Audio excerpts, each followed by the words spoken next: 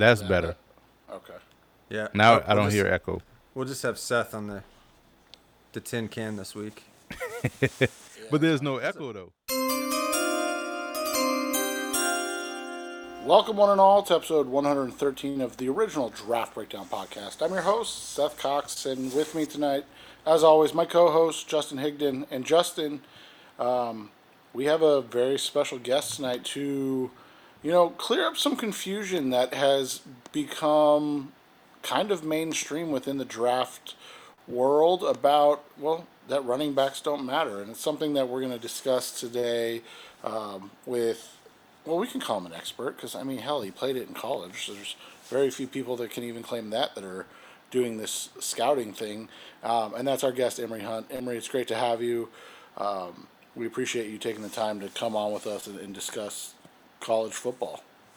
It's great to be on, man, talking with my old good friends and Seth and Justin. So it's been fun, man, like just, seeing you guys do your thing and bringing the pod back, one of the pods that I always listen to, and I'm glad you guys are back in the game because the game needs you guys.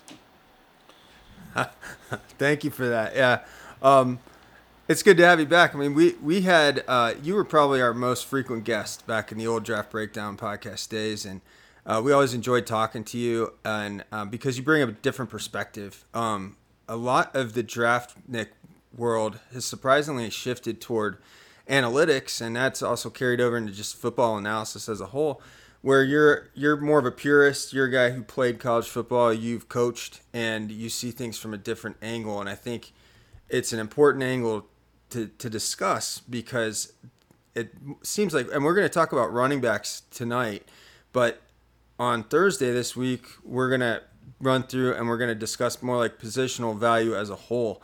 And I think I really want to hear your takes on some of these questions that we have because I think the arrow's kind of swung, the pendulum's kind of swung too far in that analytics direction. Yeah, I agree, man. It's fascinating to see it play out first online and then permeate its way up toward the network television. And so now it really starts to influence the masses to where you're seeing people just parrot what they heard on TV or what they read online. And you could, just because a lot of people say it doesn't make it true, because at one point in time, people thought the world was flat. So some people still do, but for the most part, people thought the world was flat. That's true.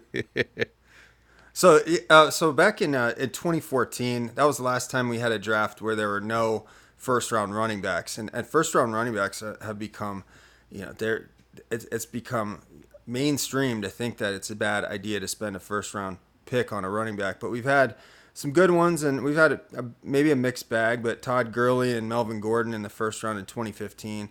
Ezekiel Elliott went in the top 5 in 2016. You had Fournette go 4th overall again the following year in 17. And then Christian McCaffrey was the 8th overall pick that year in 17. There was a lot of debate about Saquon Barkley. Should he have been picked as highly as he was? He went 2nd overall. Couple of maybe misses later in 2018, later in that first round with Penny going to the Seahawks and Sony Michel to New England. Then you had Josh Jacobs, who had a good rookie year, kind of tailed off in his second year. He went 24th overall in 2019. And then Clyde Edwards-Helaire, who went 32nd overall to the Chiefs. Much to the chagrin we saw of a lot of Chiefs fans, including our good buddy Sully, who we talked to back on the O-Line show. This year we had 2. We had Najee Harris go 24 overall to Pittsburgh, and we had Travis Etienne going 25th overall to Jacksonville. Interestingly enough, when I was doing kind of my research for this podcast, I looked at the 60,000-yard running back season since 2015. And only 13 of those have come from day 3 or undrafted free agent running backs, which is a much larger pool than if you're drafted on the first or second day. So with many, first of all, it appears to me that running backs do matter. I think the question then is at what cost? And with many of the second round running backs that we've seen, like Nick Chubb and Dalvin Cook, Derrick Henry, Jonathan Taylor last year, looking like young stars, and then other day two guys like Kareem Hunt, Alvin Kamara. Before he started to tail off, Le'Veon Bell. These guys all posted gaudy numbers as well. So is the problem much like with other positions, just that you're taking the wrong running backs in the first round? I think so. And when you look at, for instance, you look at some of these running backs that you talked about. If you were to ask people, quote unquote, in a redraft, there'll be like 12 running backs going in the first round, right? And so especially when you think about how everyone wants to talk about how the game is played now, your running back has to catch the football out of the backfield, has to be a threat in the passing game. Kamara will go in the first round, Bell will go in the first round, Hunt will go in the first round. I just think that a lot of times folks are focusing on the position and not the player, when it's always been about the player and not the position. Um, think about, I always use 1989 as the standard, right? For what a first round pick's supposed to look like. Your top five, I think four of the top five are in the Pro Football Hall of Fame. And you talk about a quarterback, a running back, a defensive end, a cornerback. People also would say don't take a cornerback that high. But if you're taking Deion Sanders, you take Deion Sanders that high. If you're taking Barry Sanders, you take Barry Sanders that high. If you're taking Troy Aikman, you take Troy Aikman that high, right? So I think it's always about the player. If the player's talent suggests first round, take him in the first round, regardless of position. Seeing Orlando Pace run down the field 50 yards, step for step with a receiver or a running back, and throwing blocks downfield, that suggests you take that dude number one overall. Take him number one overall, and I think that's the difference. And this is no knock or no shade, but you watch Marshall Faulk do what he did at San Diego State versus Miami, versus BYU and all other schools in the WAC that he tore up, and against USC. You take that over Big Daddy Dan Wilkinson, So that tells you the talent supersedes the position. If the talent is there, always gamble on talent.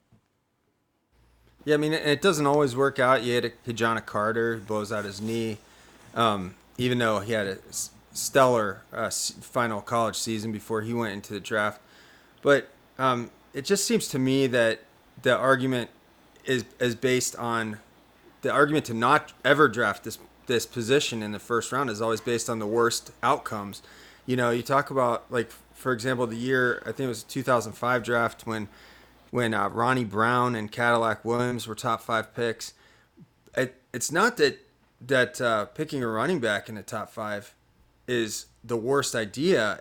To me, it's that picking the backup running back at Auburn before the starting running back is probably a bad idea to make that high that early in the draft. I'm not saying those guys stunk or anything, but it never seemed like a good idea to take that particular player. You're going to get busts at every position. Easily. And when you think about the other back that went in that draft, Cedric Benson, if Brown goes after Benson, I don't think anyone brings up the fact that 3 running backs went in the first round or what have you, because Benson, by talent, was better.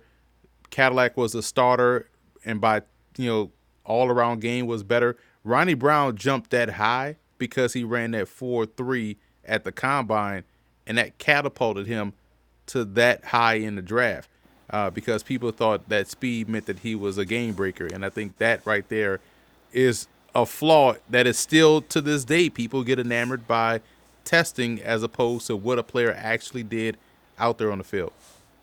When you look at kind of how that worked out, you mentioned Ronnie Brown, and that's a great point.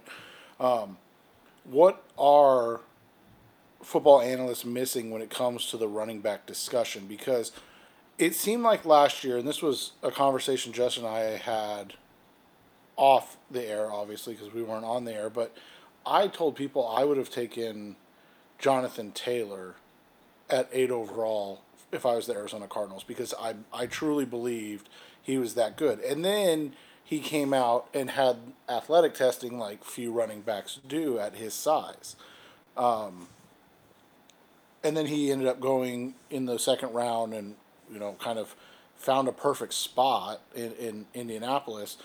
But what are folks missing when it comes to the running back discussion?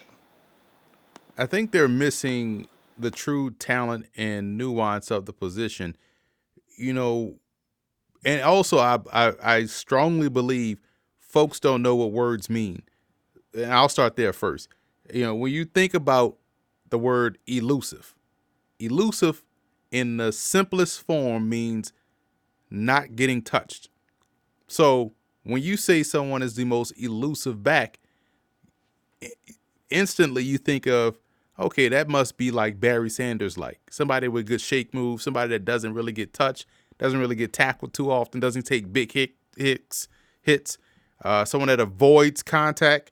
That sounds like elusive to me. That is actually what elusive is by definition. So let's just look at this draft.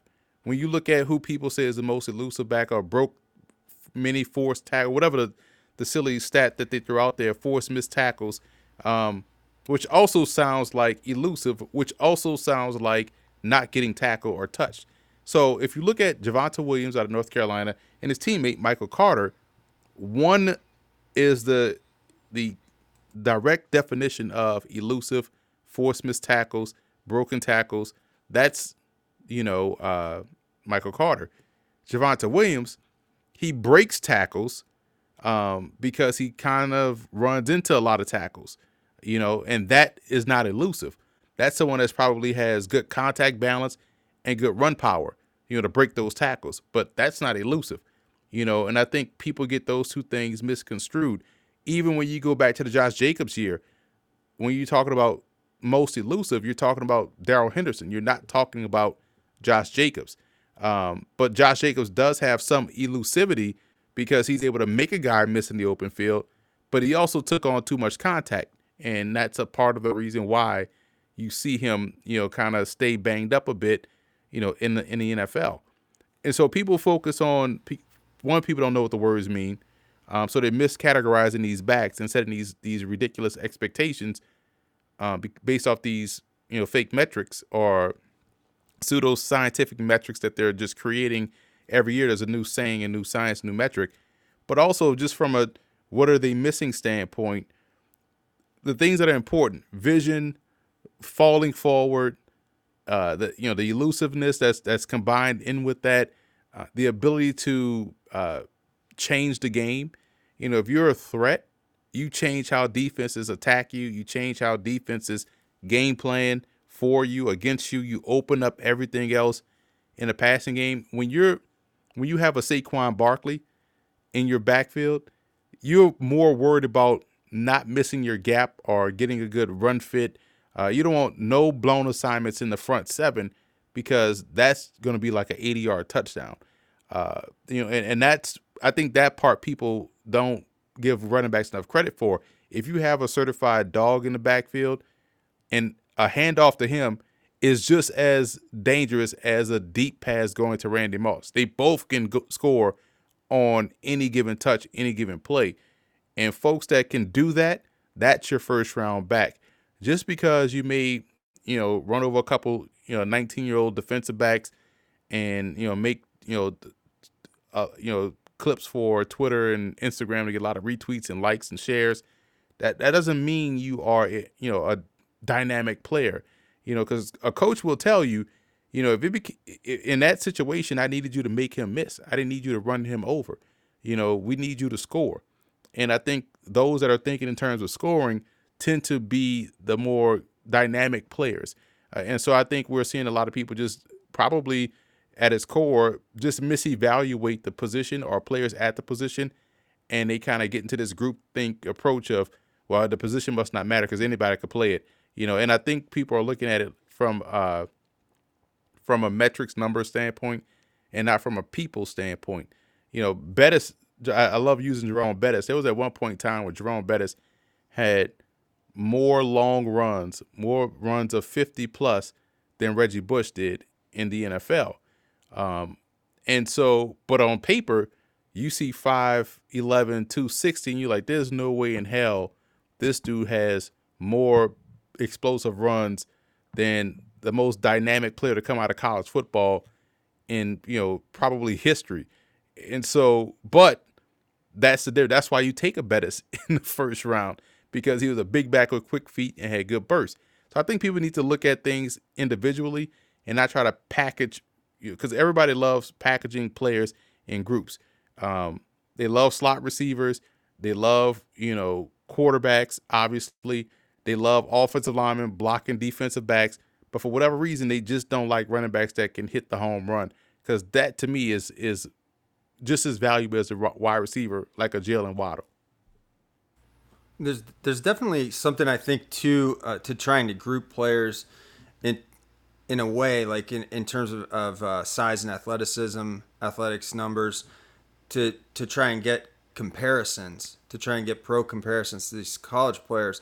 But then part two of that is you can't just say like because somebody some you know I remember I was doing Javonte Williams trying to figure out who he compared to from a metric standpoint, and it spits out Boom Heron. Well, just because Javonte Williams comparison that comes out out of the Pro Football Reference database shows Boom Heron as being a good comparison, it doesn't mean that Javonte Williams should go in the 6th round or is going to have a short career. But it should give you some, it gives me some pause to say, like, you've got this 212-pound guy, but he's still running over a 5.55 or 4.55, and like you said, and then you watch him on tape, and he's running into a lot of players. So I always felt like, and you and I talked about it a lot, Emery, that Javonte Williams was kind of overvalued when you looked at the total package, whether it was where you're looking at him on film or in terms of pro comparisons. And the only place where he really pops is with his stats.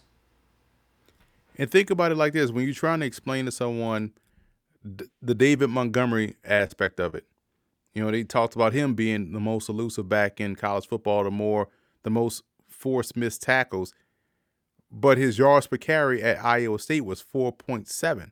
If this was, 96, 4.7 is outstanding. But in an era where everyone spreads the field, everyone runs zone read, everyone is averaging at least over 5 yards a carry, you being a lead dog in the backfield in an era where everyone's averaging over 5 yards a carry, you're getting 4.7. That tells me a lot about your explosiveness or your suddenness, and you're making guys miss, because he does have wiggle to make a guy miss, but the explosive component outside of that or after that is not there. So you're making guys miss in the same spot. Some people make guys miss while moving downhill, and that's the difference. But people see forced missed tackles. Everyone takes what they want to craft their argument or their point of view. So it's really pointless to try to show somebody or get someone to understand what they should be seeing or how to look at it, because everyone's going to say, well, I found this stat or I found this clip of this guy making this guy miss. Yeah, that's a great play. But if you look at the end of the game, he was 25 carries for 80 yards. Are we really talking about Walter Payton here? So I think people have to really be open to understand what they're seeing. But everyone's the smartest person in football. So I just tend to let people be smart out there. Yeah, it's really funny. There are a lot of these new metrics that are just telling us that this is not a position that you want to take in the first round, and really what it comes down to is you see a lot of pushing toward these offenses that are like 7-on-7 football. Somebody made an image recently of saying that, like, this is how PFF's offense looks, and it's just nothing but wide receivers and a quarterback. And it's just you can't build a team that way. Last week Seth and I talked about our hits and misses as it related to the 2018 draft class. We used to have you on every year to talk about. We'd pick a specific draft class and we'd go over it, and you'd tell us our hits and misses. So for this one, we wanted, it's been a while since we talked to you, so we wanted to really pick your brain about the running back position and that evaluation. But Since you're here and since this is kind of a tradition for us, we want to ask you what are your best hits and biggest misses at running back from the last few draft classes. You can go back as far as last show we had you on was probably in 2017. So from 2018 till this, till through 2020, I guess. What were your biggest hits and misses at running back? Well, that's I think my biggest miss ever so far since I've been doing this is probably the 2014 class where we didn't have a back taken in the first round. My number one back that year was Lake Seastrunk out of Baylor. Loved him. Speed, explosiveness reminded me a lot of Napoleon Kaufman. Never really stuck in the NFL at all, or in Canada. Just kind of like just couldn't get right, so to speak. So that would be my overall biggest miss. But I would even say my best hit was 2017's class. I look at my top. I looked at my top 11, and there are two guys that are that would be considered. I guess, but one would be considered a bust because he just never really stuck in the NFL. The other one is a backup on I think it's like his third or fourth team. But my top 10 was Fournette, Delvin Cook, McCaffrey, Kareem Hunt. Before he became popular, Tariq Cohen, he made All Pro, and I'm looking at it here, Williams. Oh, Jamal Williams, Jamal Williams. Then I had Joe Mixon, James Conner, Aaron Jones was my number 11. But the two guys out there top 11 that are what would be misses in my opinion would be Samaj P. Ryan I had at number 7, and Donnell Pumphrey I had at number 10.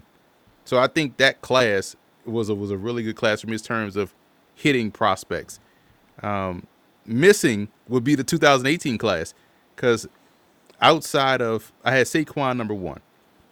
My number 2 that year was I had Saquon number 1 with a 90 grade, so that was like an All Pro grade. The number two, that could be a whole show of people of how that narrative shifted on Saquon Barkley from his sophomore year to his junior year to his draft year. It all leads back to what we're talking about tonight. Bingo, that right. That could be a whole dichotomy. My number 2 back that year was Rashad Penny, and he had an 80, I think an 81 grade. So there was a big drop off from, in my opinion, from Saquon Barkley to the next guy, right? So I had in this order: Rashad Penny, Sony Michel. I was a big Mark Walton fan before he went 730. Ronald Jones, Chase Edmonds, Darius Geis, Nick Chubb, and Naheem Hines. So clearly, from Penny, Michelle, Walton, all those guys ahead of Chubb is clearly a miss. But I guess the hit in there would be Chase Edmonds and Naheem Hines. Well, But and not to make an excuse for you, but we're big on the conversation about health. And while we don't have access to a guy's, health records, when you watch a guy live on in a game and watch his knee explode, it does make you nervous to to be like, oh yeah, this guy's definitely going to be a number one back coming out because you're like, I mean, you've been around the game long enough. I've been around the game long enough. I've had a knee injury and watched other people with knee injuries. Like you don't know how they're going to come back. You don't know how they're going to recover and what type of player they're going to be.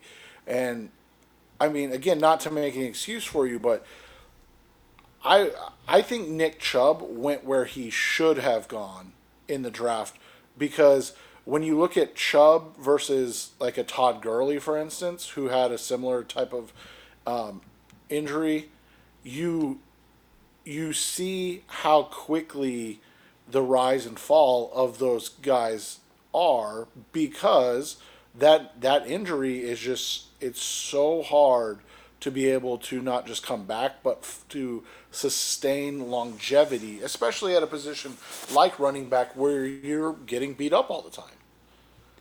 especially when your game is predicated on explosiveness and burst. Like, it's hard to say, yeah, oh, he'll be back to what we saw pre knee injury. And I want to say around 2015, I started to, and I got this from Justin, where it was, you can't really just not factor in injury. Yeah, in a perfect world, the guy is healthy. This is what you want. But if he's always shown to be injured or is coming off a significant injury, you kind of want to factor that in. And so I started to do that in 2016. And so when we got to 18, seeing how and again, being a running back, having multiple knee injuries on the same knee, and knowing there were certain, things that I wasn't able to do based off that previous injury history. And I'm not saying I was on any level of Nick Chubb as a player, prospect, athlete, none of that. I'm just saying from having that injury playing that position, I know there are certain things that kind of stay with you that you think like you're going to hurt it again. So if I look at the numerical grade, I had a half a point grade higher than Javonte Williams, who was my 10th back this year. So I have what would be considered a second round grade on. I had second round grades on Ronald Jones through Naheem Hines. So the first round grade, the top 10 grade I had was on Saquon. I guess you can call these late first round grades were on Penny, Mark Walton, and Tony Michelle. I mean, Penny and Michelle went in mid to late first. Mark Walton was a complete bust. So, I would say, obviously in a redraft, you put Chubb number 2. But, that would be my biggest miss, would be that 2018 class. We're looking recent. Cleveland got a bargain, with Chubb because he was coming off that injury, and it did seem like he didn't have all that burst back until he got with the Browns. So I think that was part of it. His testing was fine; everything was good, but I think there was some hesitancy in his game going into that draft. But I think again we're talking about. I don't recall off the top of my head where I had. I know I didn't have Penny or Michelle ranked as first round players, so I guess that comes full circle back to what I asked earlier, where are the wrong guys being taken? Because if you see Nick Chubb going in the first round, and if you see Penny going to the third round or something like that, then I think a lot of it has to do with NFL scouting. They're missing, just as we do. They're missing players who become stars too, and that feeds the beast when we have these draft value conversations. Because what happened is they misvalued somebody, and that guy's whole career now is based on where he actually got picked. Bingo. Because if you look at Rashad Penny, it's like, okay, we drafted Penny. We're a run-based team. Based off what he was running, how he was running at San Diego State, I would have taken him in the first round. And you think, okay, he's going to Seattle. All they have is this, guy, Chris Carson, that runs into everybody and doesn't really have breakaway speed. This is a perfect situation for Rashad Penny. He should have 1,000-yard season easily. Then he goes there, fumbles one time, and gets banished, and then he gets injured, and it snowballs for him. And he could never stay healthy, but he also put the ball on the ground, and it just didn't allow him to get into a groove. Then I think he was overweight a little bit, So, you could say the weight was on him, the fumblings were on him, the injuries you can't control. But it just, once you don't start off with a bang, it kind of snowballs. And I think you saw that. You saw a little bit of, success with Sony Michel, but then injuries just kind of, it's almost like the injuries kind of zapped his little burst that he had coming in. And then you see Ronald Jones finally start to look promising last year. So it took him 2.5 years to kind of get in good graces to where he was getting carries. Chase Edmonds is, should be the guy in Arizona, but we'll see if they actually give him the football. He had a 100-yard game against the Giants where he showed everything that you saw on film. And we know about Geis' story as well. And Naheem Hines is being utilized exactly how he should be. And I've always been a big fan of him. But yeah, to me, it's about situation, number one, and then opportunity. We saw this with, with many players in different positions. You see let's say going back to Detroit drafting an Andre Ware, Heisman Trophy winner, run and shoot offense, goes to Detroit, which then had Barry Sanders. So you had the run and shoot offense with the game breaker back, yet you don't play Andre Ware, and he never gets an opportunity to play. He's out of the league after I think playing like 6 or 7 games. So it's always about opportunity and situation more so than where you are picked. It's just about where you go and are you going to get the chance to be successful. And I want to say, Naeem Hines, you're right about him, the way that the Colts use him. And it pissed me off to no end last year as a guy who had Jonathan Taylor on like every fantasy football team. So good call on that, but I hope they get rid of him and he goes to another team soon. Seth? Well, and to that point, real quick, that is, I think, part of the reason we're seeing so much disdain for the running back position now, and that's fantasy football, and it's not a shot at fantasy football because I'm one of the first people that will say like the reason football has taken off into this astronomical, rabidness of fandom is because of fantasy football. Like whenever you can put money on stuff, the American people have shown that they want to do that as much as possible, and fantasy football gives them that access. But I think that you're always, I shouldn't say always, that's a broad statement, but I think a lot of times fantasy football is looking for the to be smarter than everybody else.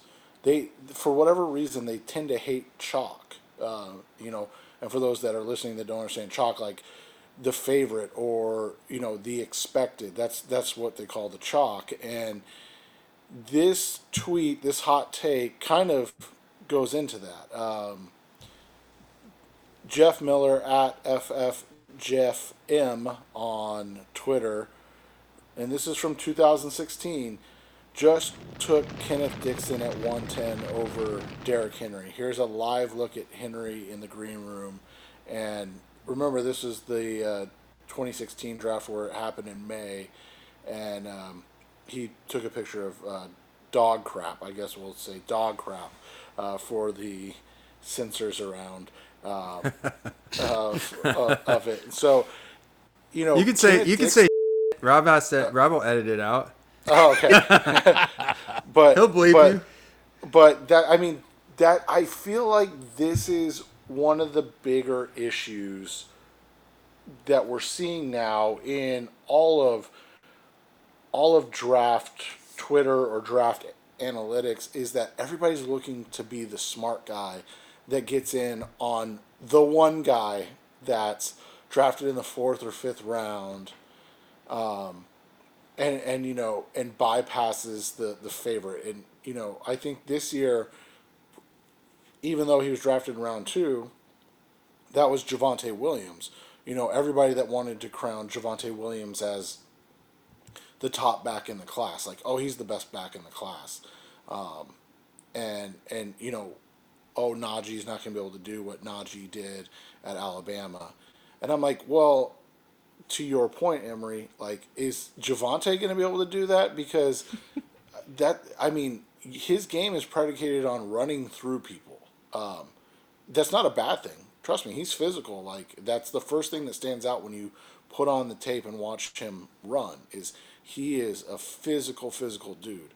But does that translate when the linebackers aren't selling car insurance, or are sub 220, but instead they're 245-pound guys that run a 4.40?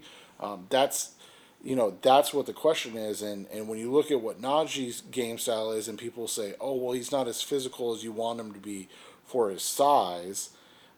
My response to that is good. I don't need not every running back is Derrick Henry. I get that he went to Alabama and he's bigger than most running backs, but not every running back's Derrick Henry.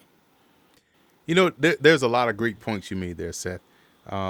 Because and first, let's talk about the Javonte Williams, and it's not piling on Javonte Williams, but it's the fact that people will, if you say, well, what is it about Javonte Williams that makes him quote unquote special? And then, people will quickly say, did you see the Miami game? Like, look at his run from Miami. Like, all right, cool. Let's look at the Miami game. Why is this dude number 8 just keep making people miss it? All he's doing is running long touchdowns untouched. You look at Javonte Williams' uniform post game, and you look at Michael Carter's uniform post game from the same Miami game. Carter looked like he didn't even play. That's how elusive and they had the same amount of yards, over 200 something yards or 300 something yards, I believe, against Miami that day, both backs. So, that's the difference. And also to your point about fantasy football, I truly believe you're right. It has grown folks' interest in the game. It has also, grown folks' interest in talking about the game. And it has also grown the podcasting industry. It has also grown folks' interest in talking about the game on podcasts and on social media. And everybody does want to be the smartest person in the room. So when you realize how many people that are going back at you, and it took me a while to understand this, people that are shooting back at your rankings, and you just putting your rankings out as John Q football guy watching film and say, oh, these guys I have ranked this way. But everyone's saying, oh, you're dumb for doing this. Why would you have this guy rank this guy and this guy rank this guy? And it's like, you try to answer these people, then you go back and say, well, wait a minute. You look at their Twitter handle and it's, first name, last name, FF. And it's like, oh, this person is, a fan coming from a fantasy perspective. So obviously this person is always looking from a fantasy perspective, a point of view. That's not my point of view. So people are looking at, okay, Javonte Williams, he's going to be the starter. Starter equals more carries than backup. Starter equals draft high in fantasy because he helps my fantasy team win. And everyone that you see on the TV shows, the network shows, let's say Good Morning Pop Football, right? They have all the people on the panelists, and you have the football guy in Nate Burleson, but then everyone else is essentially coming in with a fantasy football perspective.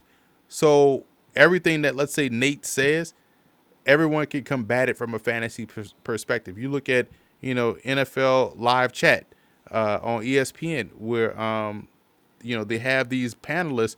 You have Marcus Spears, and then you have sometimes you have Ryan Clark, and then Dan Orlovsky. Sometimes the folks are coming in from an entertainment perspective, but a lot of it is fantasy football driven. So fantasy football has had a huge impact on how people perceive the game, how they're taking the information in. You look at these highlight shows now; they don't show good blocks. They don't show devastating tackles by the linebackers or defensive linemen. It's all scoring plays. It's all highlights, with skill positions, the big runs, the big catches. So everyone's perception in mass is being influenced from a fantasy football perspective. So with all that being said, I look at these people that are constantly in these arguments on Twitter about who's the top back or who's, this back should be high. It's all, for the most part, I won't say all, but for the most part, it is coming from a fantasy football perspective and not from a football analyst perspective. And that's the difference. It is more, we have more fantasy football analysts and more football analysts than we do fans. So you got to really understand the room you in. And that's why I just don't even argue no more. I just kind of let people just, vent, because at the end of the day, we're probably coming at it from two different perspectives. And with that, that'll wrap up this edition of the original Draft Breakdown podcast. We'll keep Emery on as we head into the Patreon episode and discuss a little bit about other positions and value and how Emery looks at that during his draft analysis. But thanks as always for listening. If you want to catch the Patreon episode, make sure you sign up. It's on Justin and my Twitter profile, or you can find our pod at DB_pod. And we appreciate Emery coming on with us and talking a little bit about the running back position. But we'll be back later on this week with another episode with Emery. So enjoy, everybody.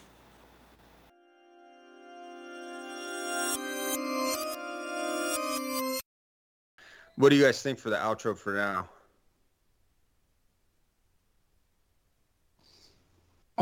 I mean, I don't know yet. We might be able to record something.